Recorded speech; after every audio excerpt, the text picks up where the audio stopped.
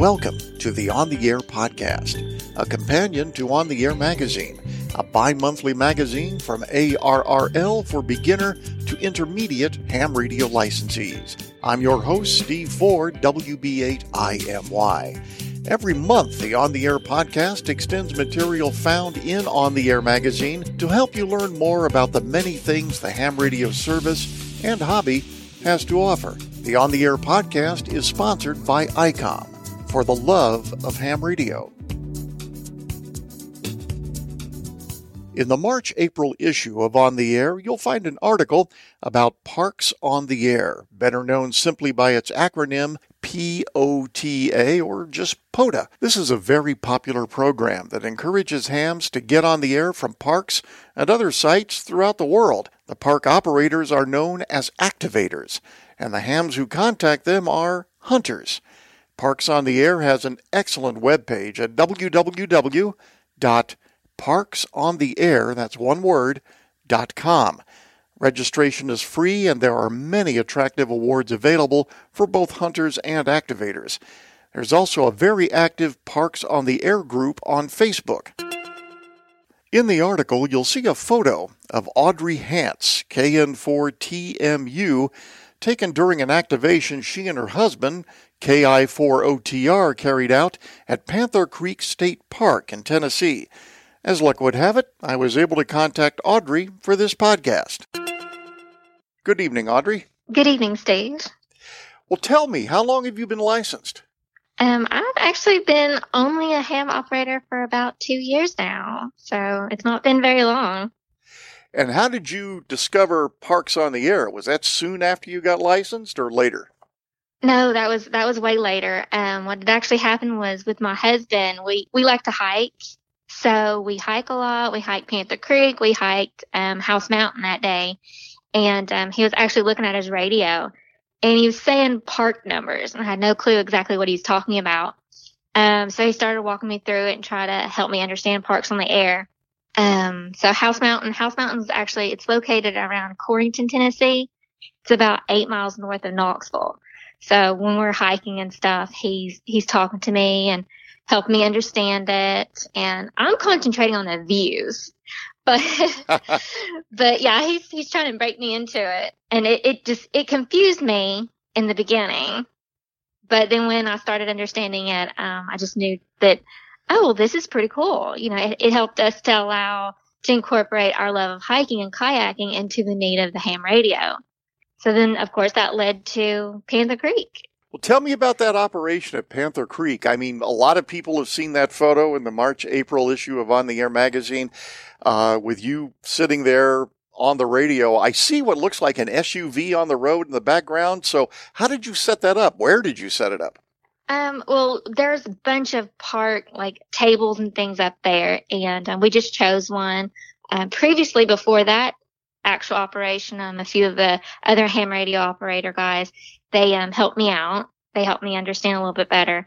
But that particular day, we went on a hike, and I was like, hey, we need to set this up. We brought it with us. We have our bug out bags with us. So we set it up. My husband actually helped me set it up because, I'm still fairly new at all this. So the radio, he had actually had it out on the desk. And I told him, I said, hey, that's my radio. I was like, we need to go hook that up at Panther Creek so I can learn a little bit more about that one. It's an ICOM 7100. And the antenna we used was a Wolf River Cool. How he hooked it up, I was confused because, of course, I'm still new at this. So he helped me hook it up and try to figure out where to set the radials and things like that. The battery was a Bino power, a 12 volt, 12 amp per hour.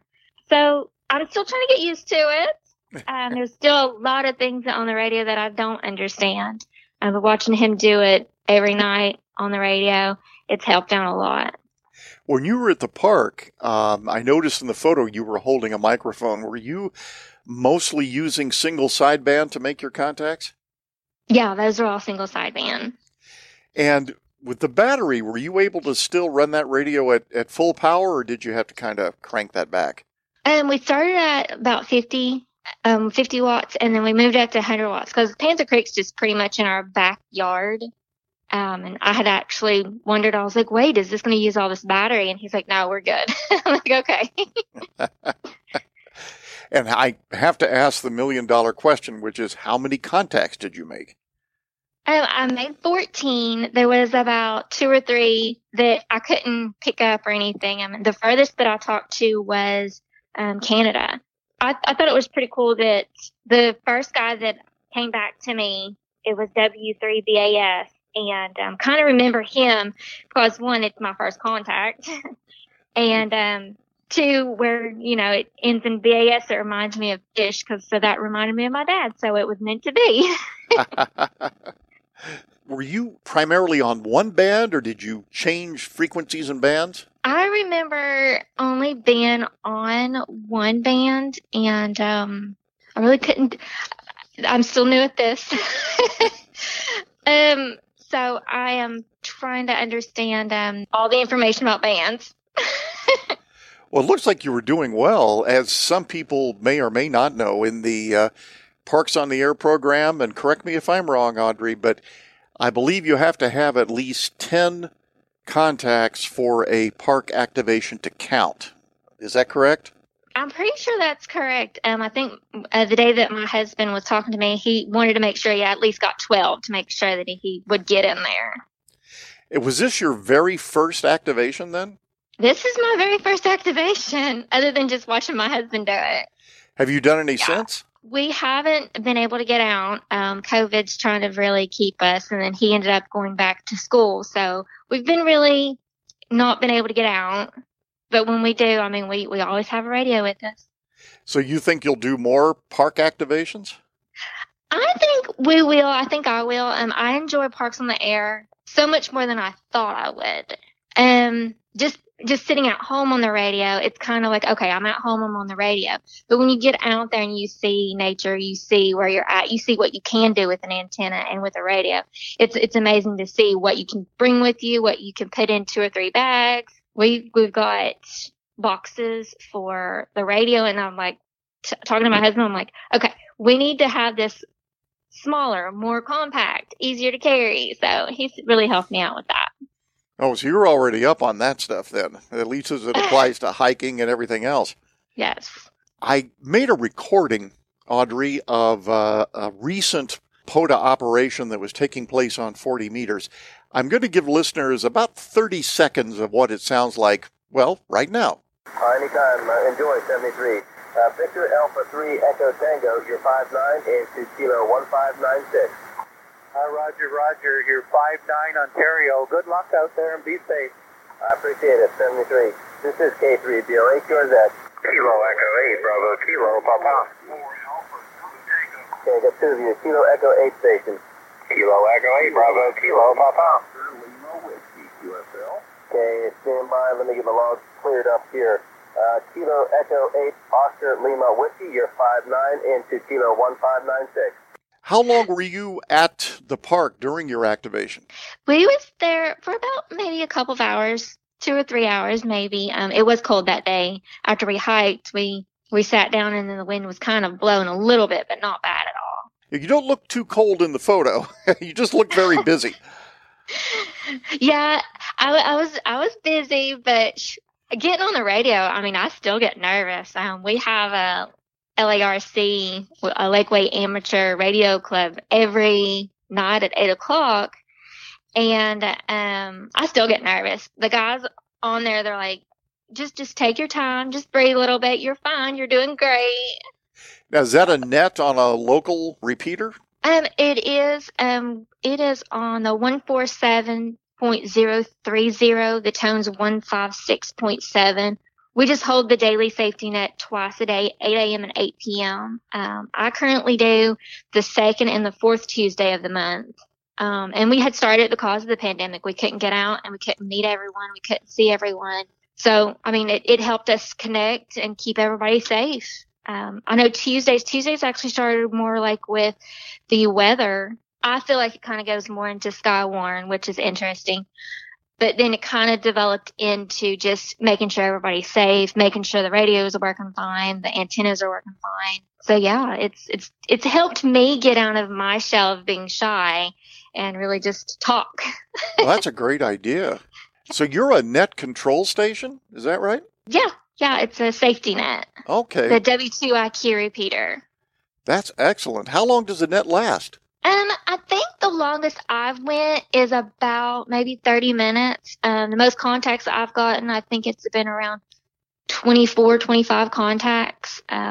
Like tonight, we'll have one tonight. And getting back to Parks on the Air for a moment, what sort of advice would you have for somebody who hasn't done it but is thinking about doing it? Something you might have done differently or what? My biggest thing would be just get on there and just go with it. Because after you do your first contact, it's exciting to be able to talk to all kinds of different people in just different parts of the world, parts of the United States, anywhere. I mean, it's just amazing to see what people can do on there.